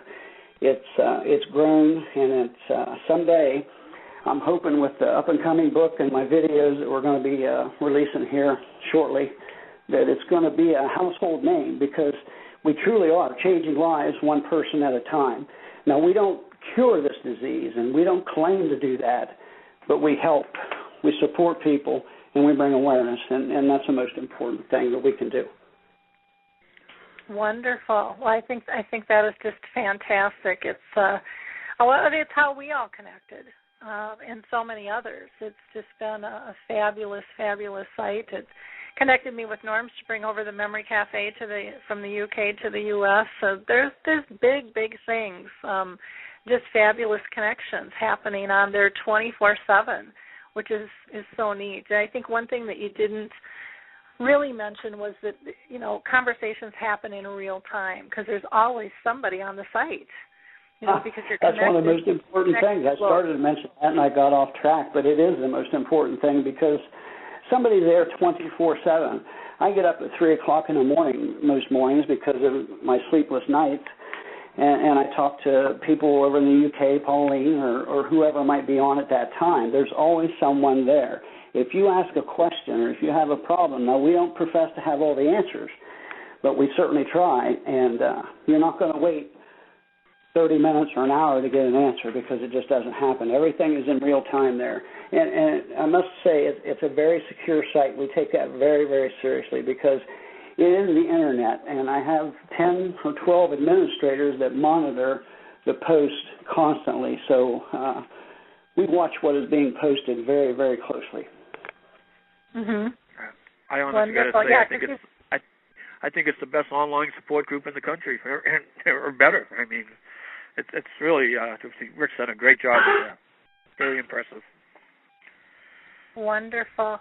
So Alan Arnett is going to be joining us here probably in another 10 minutes or so. But I just wanted to get back to the book again a little bit. I got us off track. Is there anything more that you want to say about your upcoming book, Rick? Well, I'm real excited about it, like I said, and I've seen a lot of books on the shelves about Alzheimer's and caregiving and things like that, but there's not too many books that's going to be delivered like this one is from a patient's point of view. I keep stressing that, but I've been to many neurologists and many doctors, and I can tell you this, I know more than any of them knows about Alzheimer's. Now, when it comes medically, obviously they know more than I do, because I'm not a doctor. But me being the patient, they just sit there in awe when I tell them some things, because my general practitioner, he still can't believe it. You know, I'm 57 or 8. I don't know. I think I'm 57, and he, he's at the attitude. He's a general practitioner that you got to be 70 or 80 years old to have this disease, and it's just not so. So I've opened his eyes and many other people just by listening. And it's not that I have all the answers. It's just that I'm a patient. And everything I say is not wrong in my mind, because that's how my mind works. You know, it's not always right, but it's never wrong to me, because that's how it works with me. So it's a very exciting project, and I can't thank Gary enough for being on board with this, and it's going to be a good thing. Well, I think it's a nice fit, the two of you working together. I am really, really excited about this. I think it's going to be a very powerful book, well written, and I think it's going to be really well received as well. So, Gary, anything else you wanted to add on the upcoming book project? Do you guys have a time frame in terms of when you think this will be done, or? I hate to come up with a time and deal, but early next year. I'm looking like probably March, I think, by the time the copyright and everything and the publishing's all done on it. So, like I said, I'm going to get started pretty heavy on it in the next 3 weeks or so. So once I start, I'm trying. Right now, I've been working hard to get as many articles ahead of myself in my column and everything. So once I start, I don't have to go back and forth. It's been, so once we get going, we'll get going on it. Okay. Well, that's wonderful. We'll have you guys back on to get the update on that. So with your book right now, Gary, how do people get a hold of you to get the book? Where can they get it? Oh, Amazon, Barnes & Noble, all the online dealers pretty much carrying it. Okay. It's being very well received. Again? I got to say, I'm very happy with the way the reviews and everything on it. It's been all I keep hearing is can't put it down. So I'll get number one thing I hear. So it makes me very happy on that. So. Good. And again, the title is Staying Afloat in a Sea of Forgetfulness, Common Sense Caregiving, and it's the expanded edition by Gary Joseph LeBlanc, and you can get that, as he said, on Amazon or Barnes & Noble. And do you have a website at all, or is it just best for them to go directly online? Yeah, you can go to stayinafloatbook.com. Stayinafloatbook.com. Okay, wonderful. And then are you looking at taking on any other projects? Is that something that you're open to, or are you... After I get Rick's done, once I got on one project, that's it. It takes everything I commit to one thing, and then we go from there. But, yeah, definitely will be even more projects coming up. I'm not done yet. Okay. Well, wonderful. Well, that's great. And like I said, the column is still ongoing. I've been writing the column for 3 years, and I have no intention of giving that up. I mean, that's my columns. I truly believe it's helped a lot of people. I get emails weekly. I mean, after 3 years of writing on the same subject, I'm like, what am I going to write about next? Well, I just basically feed off my readers. I get emails weekly, and I'm like, oh, there you go. There's another subject. So it's the column's been very well received. So. Now, is that something that people can access online, or do you have to be in Florida and order the paper and get it to your door? No, TBO, which stands for Tampa Bay Online, they post it every week. I write for Hernando Today and the Tampa Tribune, and they're both owned by the same publisher. They're sister companies, and they both post it. So sometimes it's 2 posts a week, sometimes it's 1 post a week on it. Anybody who wants me to put them on my mailing list, they can email me at us41books.com, and us41books at bellsouth.net. I'm sorry, and I'll be more than happy to put them on the mailing list. Can you say that a little slower for people? Yep. us41books at bellsouth.net. That's my email address. I'll be more than happy to mail you the column weekly. Okay.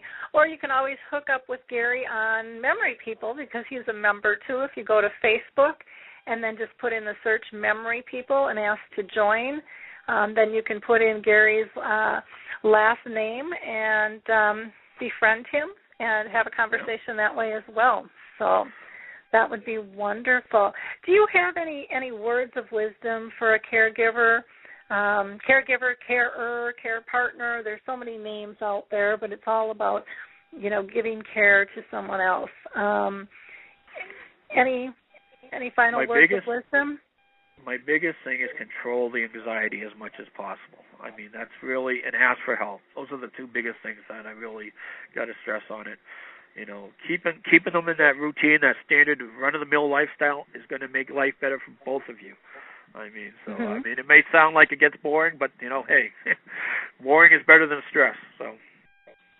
Yeah. I'm doing it. I mean, endurance, everybody thinks, everybody questions whether they're doing the job accurate or not. Everybody. So don't let that worry you. It's going to be trial and error. I mean, all the way through this is trial and error, because like I said, what works for one might not work for the other. So don't be afraid. If you got something that's working, stay with it, as long as it works. Good advice. Rick, do you have anything that you would want to add as far as words of advice to a caregiver? Well, words of advice that I would say is to run out and get Gary's book. I'm not saying that because he's a good friend of mine and because he's going to be doing my book. I'm saying that because it is a premier book on caregiving. I fight this disease 24/7, and I'm telling you, he's hit this one out of the ballpark. Just like you said, routine. You just can't stress that enough.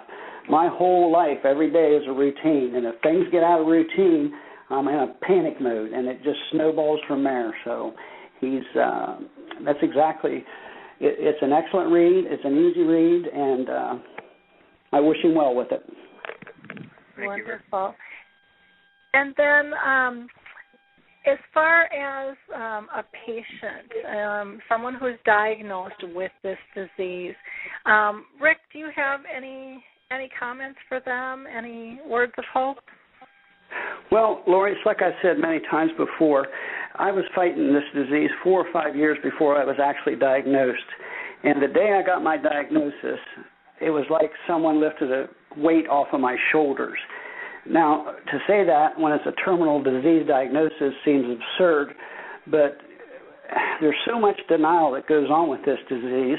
Nobody knows yourself better than you. And if you think you have a problem, then get to your doctor. You know, they'll check your B12, they'll do a blood test, CAT scan, MRI, things like that, and then they'll refer you on. Denial is the worst thing about this disease. You know, it's going to overtake everyone that has this disease sooner or later. So it's best to get to the doctor. And when I say you accept this disease, that doesn't mean you've given up. That just means you're going to fight it as long as you can, because that's what you need to do. You know, I mean, these are all just my opinions, but I have this disease, and I embrace it because I'm like, bring it on, because we'll see. You know, you may win. Alzheimer's may win the battle, but there's going to be several wars between now and the time that I'm done talking.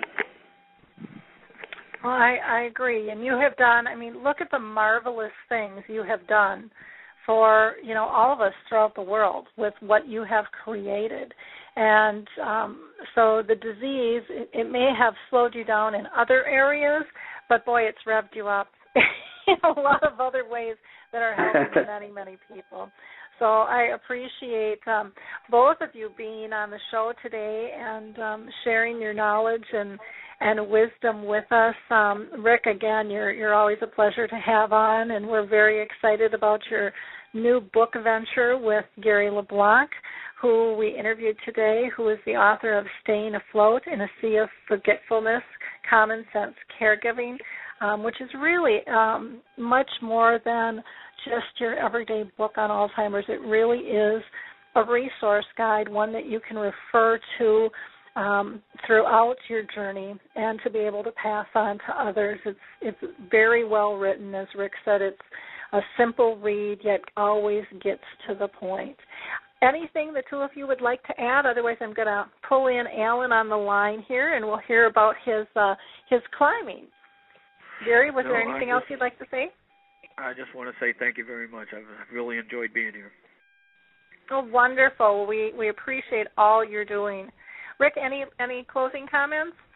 That's the same way with mine, Laura. You know how much I appreciate what you've been doing for this disease, and Gary and all the other people that's involved. And I'm looking forward to listening to your guest that's coming up. So have a good day, and thanks for the time. Okay, thank you. With that, I'm going to go ahead and get Alan on the line here. Alan, are you with us? I am. Good morning. Good morning. Good morning. I'm just so excited to have you back with us. Alan Arnett has been on quite a journey. He has been climbing the 7 summits for Alzheimer's because he knows memories are everything. And we've had Alan on the show before, but we wanted to get an update on where he's at with his 7 summit climb and what is next. So welcome, Alan. Thanks, Laurie. I really appreciate coming back and giving you guys an update on what's going on. And I just got to, before we get into it, I just got to say that, you know, Rick's comments just now about that it's, you know, that it's an everyday battle and that,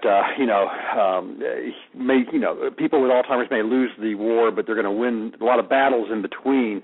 It's that type of energy that I draw from on my climbs, and it's that type of motivation and inspiration that keeps me going on the summit of all these mountains, because, as I've said before, it's easier to turn around when you're trying to climb a really big mountain in the 20,000-foot range than it is to keep going. And I always think about people like Rick, and I've got some other friends out there that have early onset, and I just think about them as well. And so they're the motivation to keep me going. Wonderful. Now, you just got back. Where did you get back from? Can you give us an update? Yeah, I just got back about 12 hours ago from Africa. This time it was on Kilimanjaro, and that's the highest peak in Africa. and on that continent. And right before that was the highest one in Europe, Mount Elbrus, and that was in Russia. But the Kilimanjaro climb was fantastic. It was kind of cloudy through most of the climb, but on summit day it really cleared up and just had an awesome view from they call it the roof of Africa. And the climb itself was good, but it was just the culture of being over in Africa and being with all the porters, and I felt like I was back in the 1890s and the British ruled part of the empire. It was just amazing. Oh, really? Wow. Now, how long, when did you start out with that climb on Kilimanjaro, and how long did it take you to venture up to the peak? Yeah, that was a relatively quick one. Let's see, I was gone for about 2 weeks and actually on the mountain for about 10 days or so. It starts, Kilimanjaro is really unique because you start in the rainforest, and literally it was raining. It was pouring down rain, so full rain gear and all of that, and going up muddy trails. Start about 9,000 feet and start to work up, and it goes to 19,300 is the summit, so 19,300 feet. So it's one of the highest vertical climbs of all the 7 summits that I've done thus far. But you start in the rainforest, and we, complete with monkeys up in the tree canopies, jumping around. Blue monkeys is what they were called, and then you go through 5 microclimates. So each one has a different type of vegetation to it, and it's just really, really interesting. Wow. Now, was there anything particular that was maybe a funny story or an epiphany that happened to you on this climb at all? Well, part of it was that in addition to the climb, I went on a very short safari in the Serengeti afterwards. And so there I saw the so-called Big Five, which are the 5 animals that the hunters have traditionally tried to bag. And so that includes lions and leopards and elephants and Cape buffaloes, and I forgot the other one. But one of the things that our safari guide said is that one of the reasons they call them the Big Five, hunters did, is because they have excellent memories. And so, obviously anytime the word memories comes up, it piques my interest. And he went on to say that these animals have been known to remember hunters from the previous year. So when they come back, the animals, when they sense these hunters returning, they turn around and they start hunting the hunters. And it just kind of struck me at just what role that memory plays in life itself, just broadly speaking basis. And I know this is real philosophical, but it just kind of struck me in a real kind of a profound way. That memories is, as like my tagline for the whole 7 Summits campaign is that memories are everything, and it crosses not only humans but also into the animal kingdom as well. Wow, that is very interesting. Yeah. Now, how many summits have you climbed so far, and what is left for you to do? I've been on 6 of the 7 summits. So I started, to briefly recap it, did the one in Antarctica in December, and then South America in January, Mount Everest in April and May, and then Denali up in Alaska in June and July, and then Mount Elbrus in Russia in August, and then now Kilimanjaro here in September. So I've made it to the summit of all of them except for Denali, where we got stalled by hurricane-force winds and spent 8 days just kind of hanging out at the 17,000-foot camp, and that was difficult, to be honest with you. It was you're four grown men in a tent that allegedly is supposed to hold 4 men, but I'm not sure about the dimensions of it. But it was uncomfortable. It was really crowded, and and every day it was just high winds, and really couldn't get out and do very much. But in the end, just had to call it a day and go back down. And some people have said, "Well, Alan, how do you feel about your failure on Denali?" And I thought a lot about that question. And the way I look at it is that Denali was not a failure. I call it euphemistically a non-summit. Because, and I kind of make the parallel with researchers, and from the perspective that not every medical research or clinical trial or experiment out there in the world of medicine results in accomplishing the original stated objective, but the researchers learn an awful lot going through that process. And for me, it was an opportunity to stand on 17,000 feet and talk about some of my experiences with my mom and some of the difficulties that we went through and try to bring some education to the people that are following the climb. So in my book, Denali was a non-summit, and it was a success from the perspective of getting our message out. Well, and I agree with you. I mean, to call it a failure, you can't control the weather, and you've got to be safe, and it had to have been. I can't even imagine how challenging all this is. I mean, what you're doing does not sound like at all fun to me at all. At all.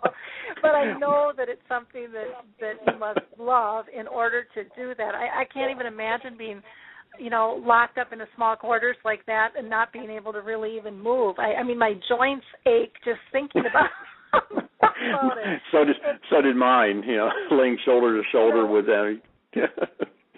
Yeah, and so I have to, commend you on what it is you're doing for this cause, because most of us, myself included, not a chance will we ever be able to pull off what it is you're doing. So by no shape or form would I consider it a failure at all as to what you're doing and the way you're raising awareness. Your website is so fabulous. Can you tell people how to get to your website and a little bit of what all is there when they would go to it? Because it's just incredible. Sure, Lori. So the way you get to it is really easy. It's just my name, Alan Arnett, all one word, AlanArnette.com. And from the home page, you'll see that there's a complete update on the 7 summits, and with a link to another section which has the real-time dispatches. And so there, on every single climb, I've been sending live updates, whether they're sometimes they're audio updates when I call in, let's say, an example from the summit, to dispatches where I post pictures of the climb. And I always try to bring into try to combine the climb with the cause and provide a little bit of entertainment and a little bit of education. So trying to keep it balanced. And the feedback has just been overwhelming from the Alzheimer's community, but also from the climbing community. And one of the things I was most excited about with this project is that it allows us to reach a different, I'll call it a demographic. A lot of young people that have been following my climbs since 1999. They don't know a lot about Alzheimer's, especially the youngest. They're let me say in the 20s or something, but unless they had a grandparent.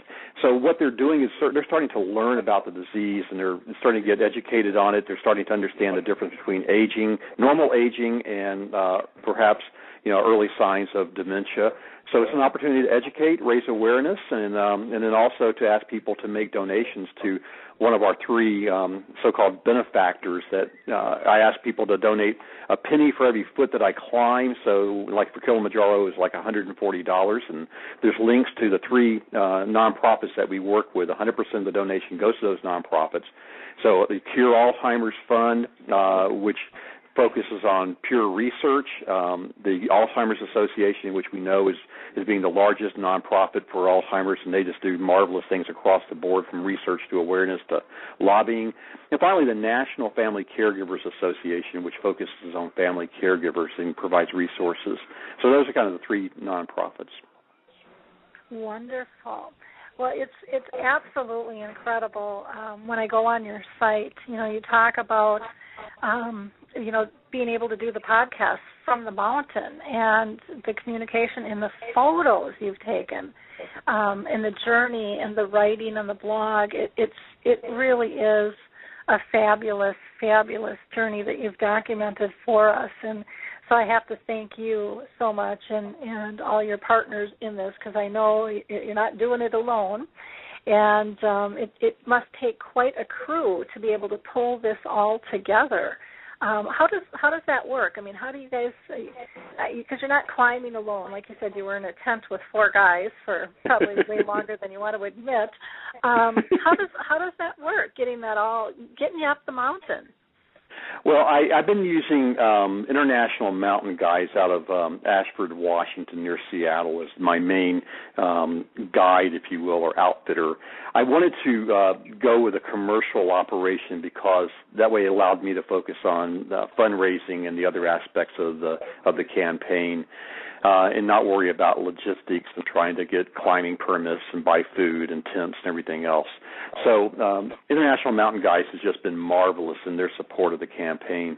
And then, like you say, there are other people that come along, and it's been great to meet all those people.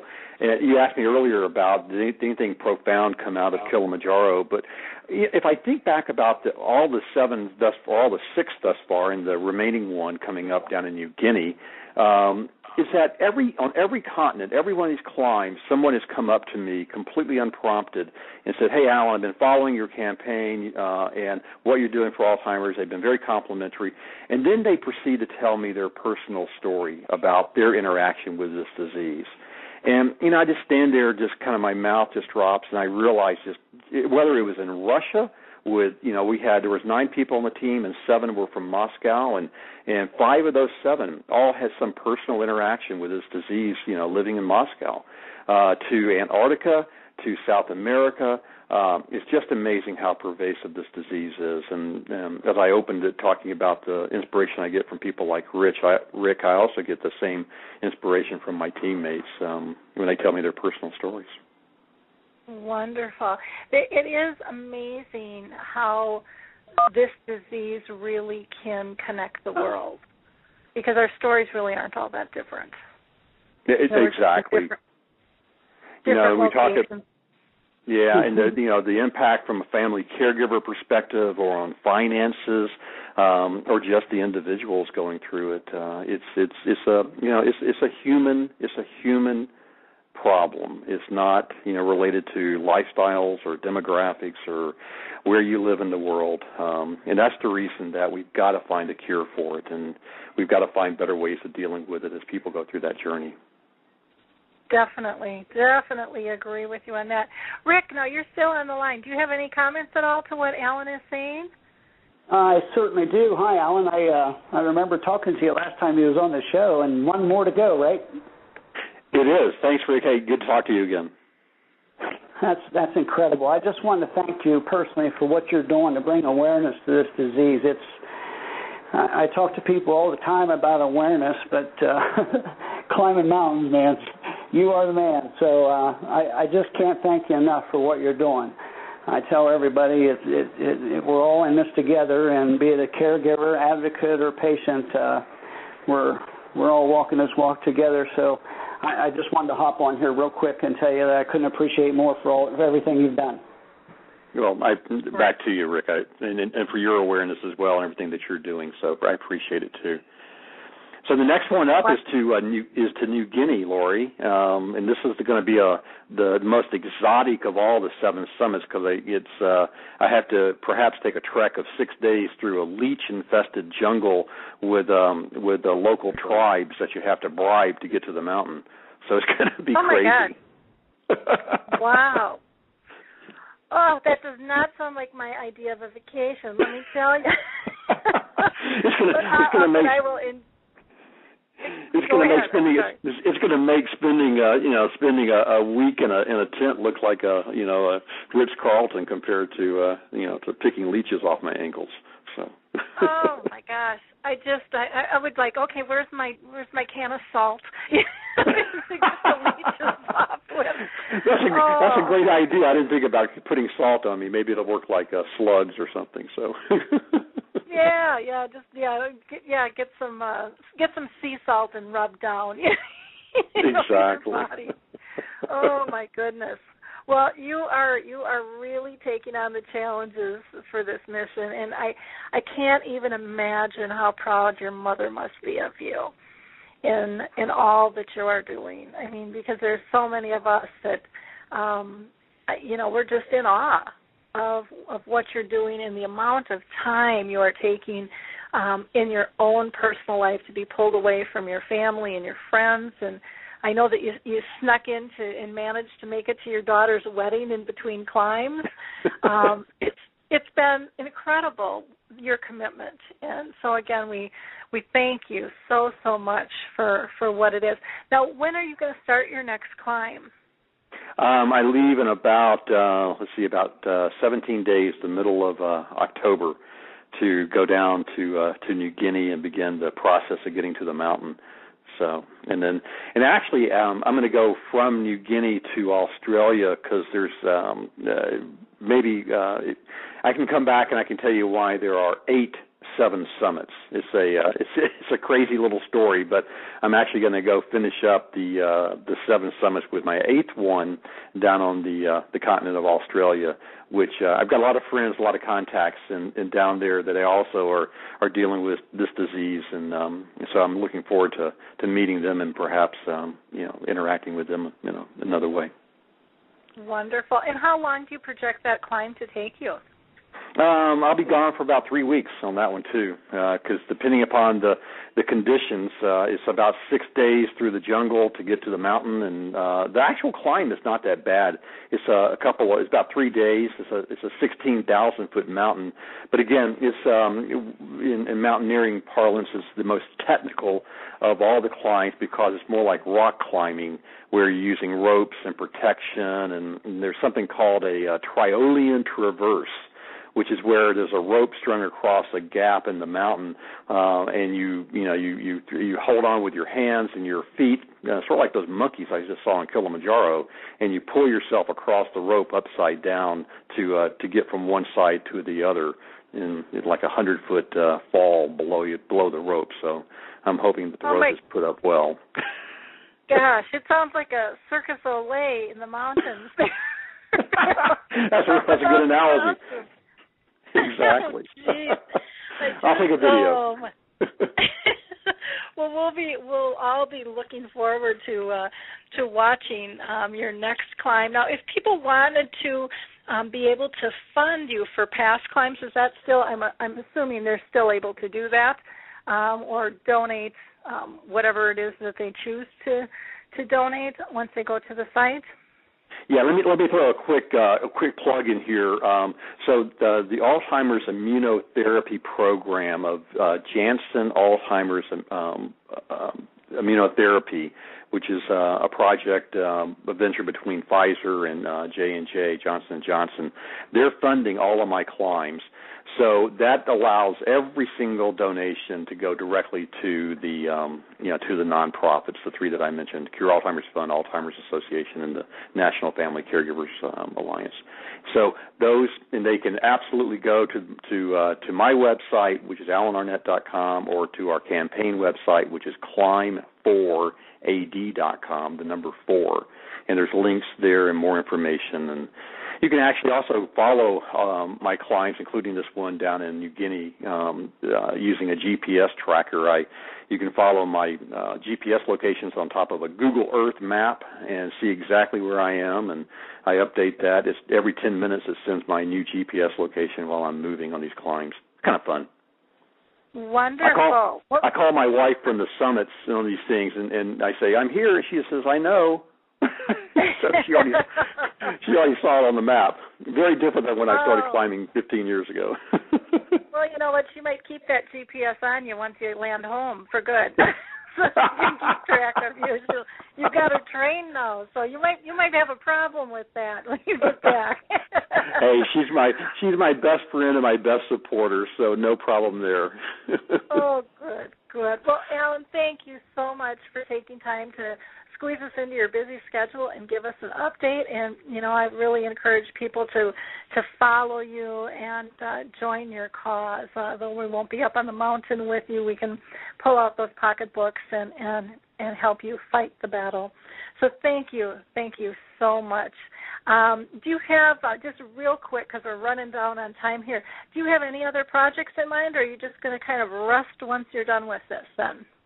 No, we're actually talking about kind of a phase 2 of this, and perhaps doing some type of public speaking tour in 2012 to show some of these pictures and talk about the disease and continue to raise awareness.